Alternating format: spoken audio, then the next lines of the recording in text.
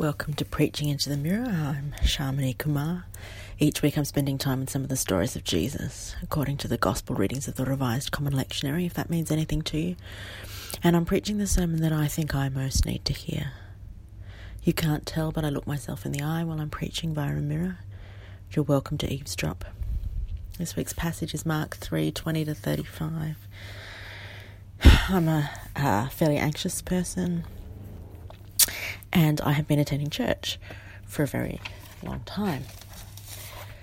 So, therefore, I have spent a good portion of my life wondering whether or not I have committed the unforgivable sin.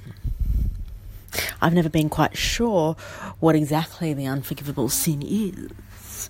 But here in this passage, Jesus seems to refer to some kind of sin that's harder or more difficult or impossible to forgive.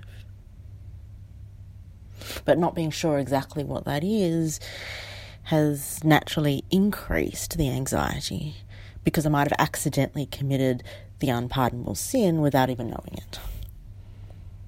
Someone did once tell me that worrying about having committed the unforgivable sin was probably a sign that I hadn't, but then the probably part of that sentence always stressed me out.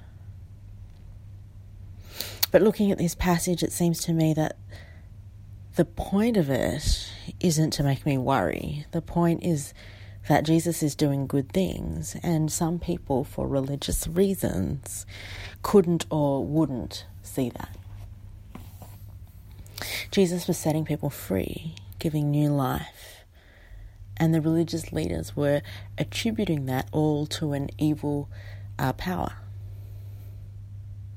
So regardless of my own ongoing anxiety about sin and forgiveness and grace, I'm going to focus instead on seeing the good work of God in all its complex and messy glory.